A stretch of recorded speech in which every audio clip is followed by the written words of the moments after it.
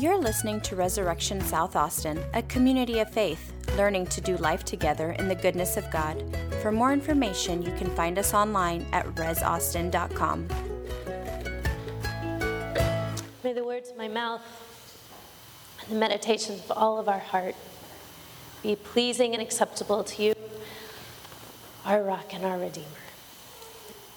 Amen. All right. Good morning. My name is Tish, in case any of you don't know me, and I'm a priest here at Resurrection. We're so grateful that you're here and that you're with us on this fourth week of Easter. Do you know there's 50 days in Easter? We have weeks of it. That's one of my favorite things about being an Anglican. The party doesn't stop here. We just keep going. So this morning, we're going to continue our series on all things new. That's what we've been talking about, how Jesus makes all things new. And we're sort of looking at where that's all pointing to, where that newness leads, and the telos of that. Telos is a big word to mean the end. And we're looking at the telos of where this work of Jesus and his cross and resurrection leads. And we're talking this morning specifically about worth and about, really, if I had to name this, I would name it looking at true reality. Our culture in some ways seems obsessed with worth. We are obsessed with how our net worth, our bank accounts, maybe it's prestige, maybe it's likes on Facebook, maybe it's how famous we are in our little self-constructed realities. But in many ways, we're obsessed with the concept of worth, other people's worth, our worth, comparing those, gaining worth, and self-worth. What are we worth? How do we know that? I Googled the phrase, "you're worth it," and it was like 500,000 hits came up. And one of them, I don't know, some of you guys may recognize L'Oreal Paris, or maybe it's Paris, I don't know. Fancy skincare and perfume. Well, women might know about it, or not. I didn't know about it, but that's unsurprising. Their phrase is, "because you're worth it." Buy our expensive skincare because you're worth it. But there was also a steak dinner because you're worth it. And there was even quite a few Christian devotionals that said you're worth it, meaning Jesus died for you because you're worth it. And there is a sense where that's true, that we do find our worth in the reality that we are made in God's image and that God loves us and that Jesus died for us. And that's true, and yet I worry that in this culture of me, where it's focused on myself and my worth, we can make the cross another product.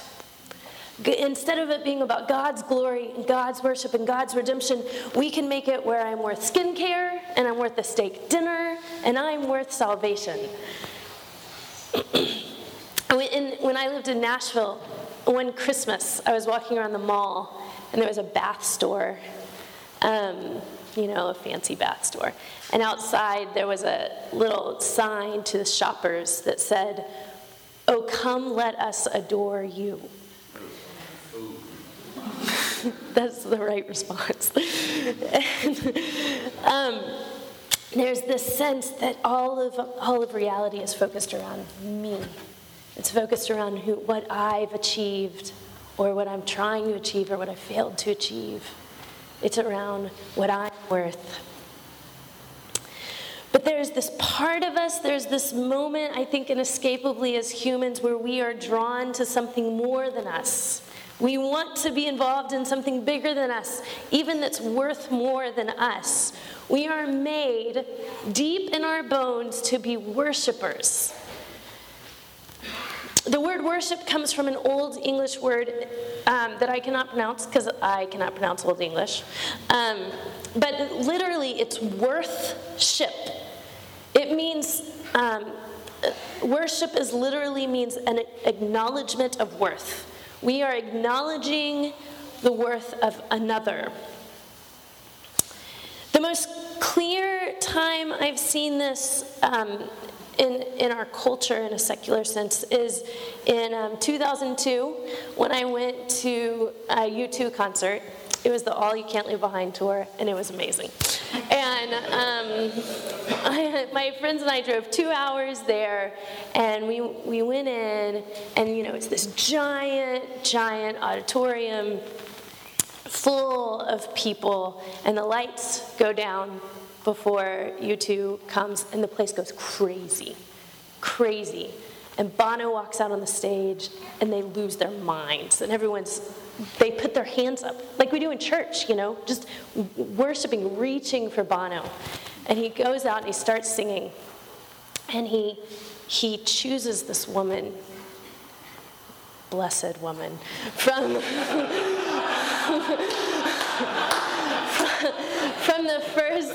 the front rows, and he pulls her up on stage, and he starts slow dancing with her as she's singing.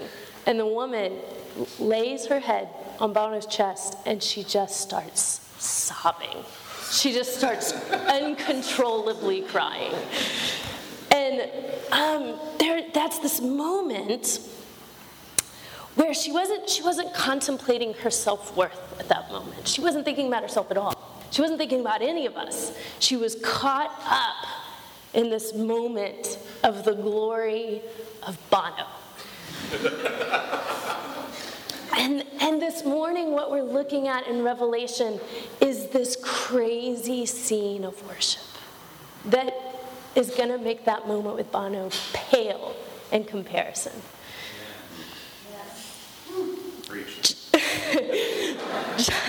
John sees this vision of heaven, and it is heaven. But what I don't want is for you to think about that John is seeing a vision of something that's happening way up in the sky somewhere, some different time and place. What John is seeing, this is what he's seeing. He is seeing reality. John is looking at what is most real. And in this vision of the place that is most real, the elders tell him to look at a lion. This is a little bit before the passage we read this morning. They tell him to look at the Lion of Judah, and he turns and he sees a lamb. But it's not any lamb.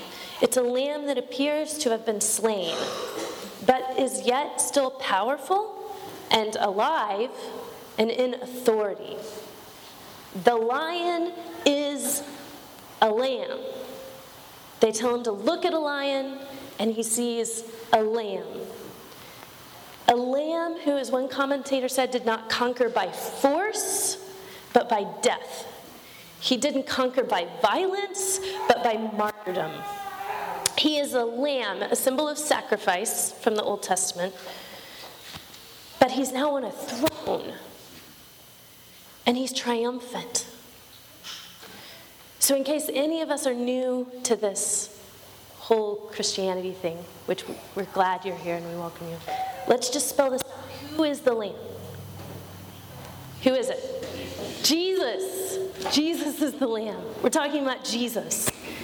And this isn't in our passage today, but I want you to hear what is read about this Lamb right before our passage begins, because what's read is what causes this crazy worship scene.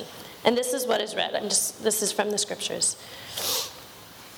John hears read, "Worthy are you to take the scroll and to open its seals, for you were slain, and by your blood you ransomed people for God from every tribe and language and people and nation, and you have made them a kingdom and priests to our God, and they shall reign on earth."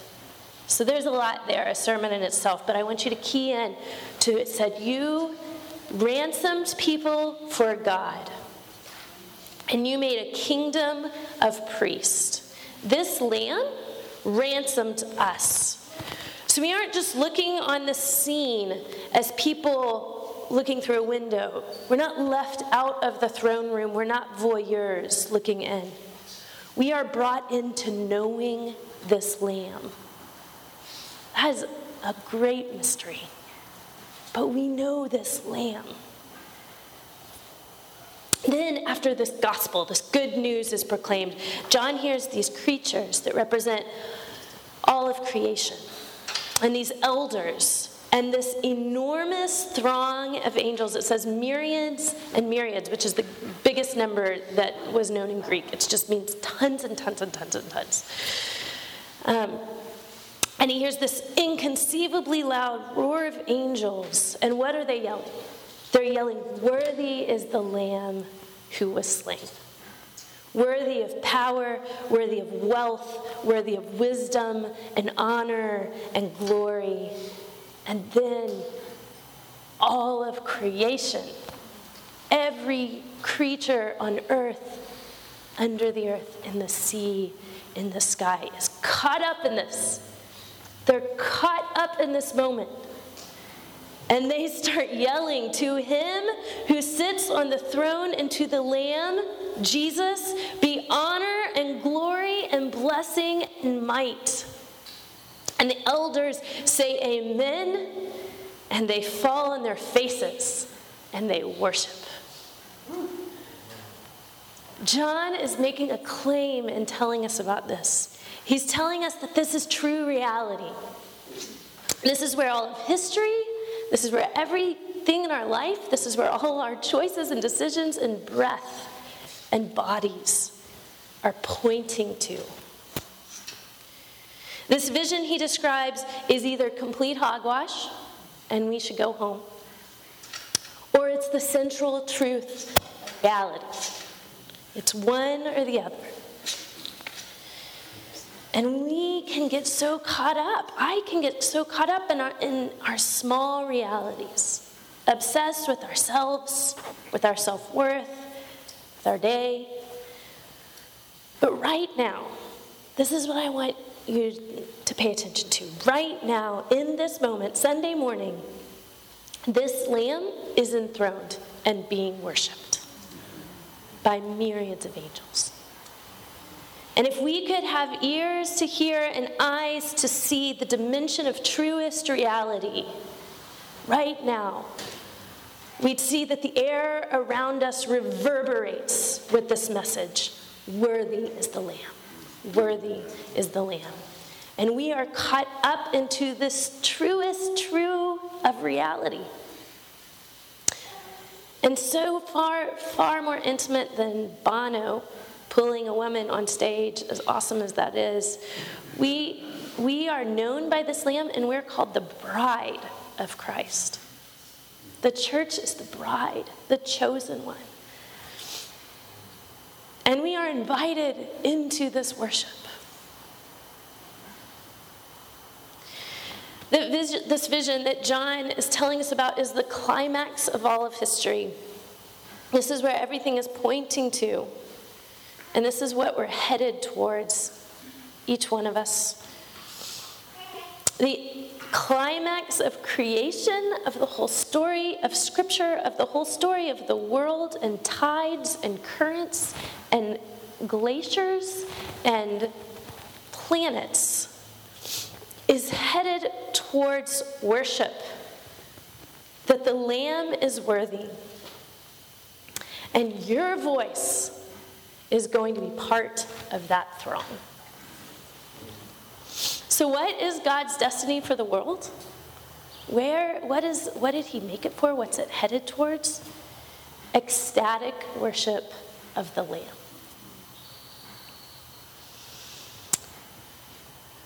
We don't have to make this a reality through some kind of church strategy or growth strategy.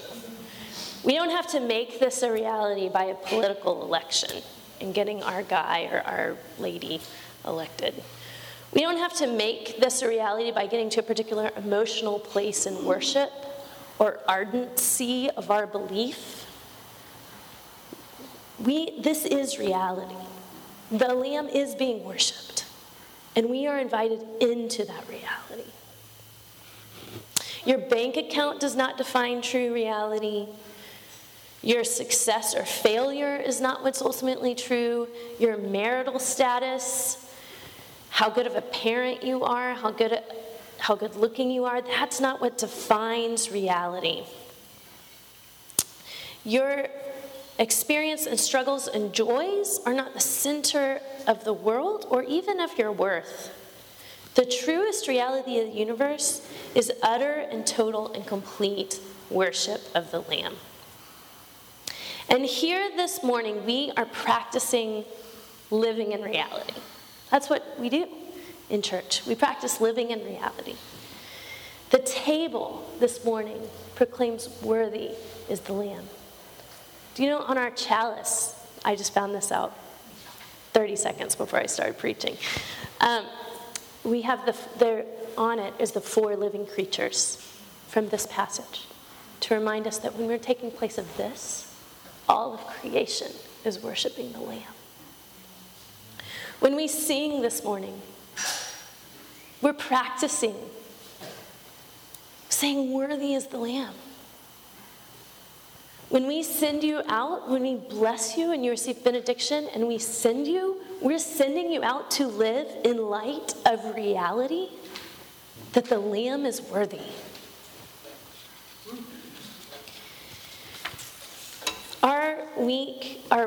This week and everything it contains, our work is not to build our net worth.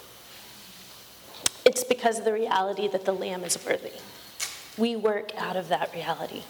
The relationships in our life, with their beauty and with their brokenness and with their struggle, are not about us or our self-esteem, but they're centered around the Lamb that is worthy. The pleasures that you have this week are not because L'Oreal Paris thinks you're worth it. It's because the Lamb is worthy to receive glory.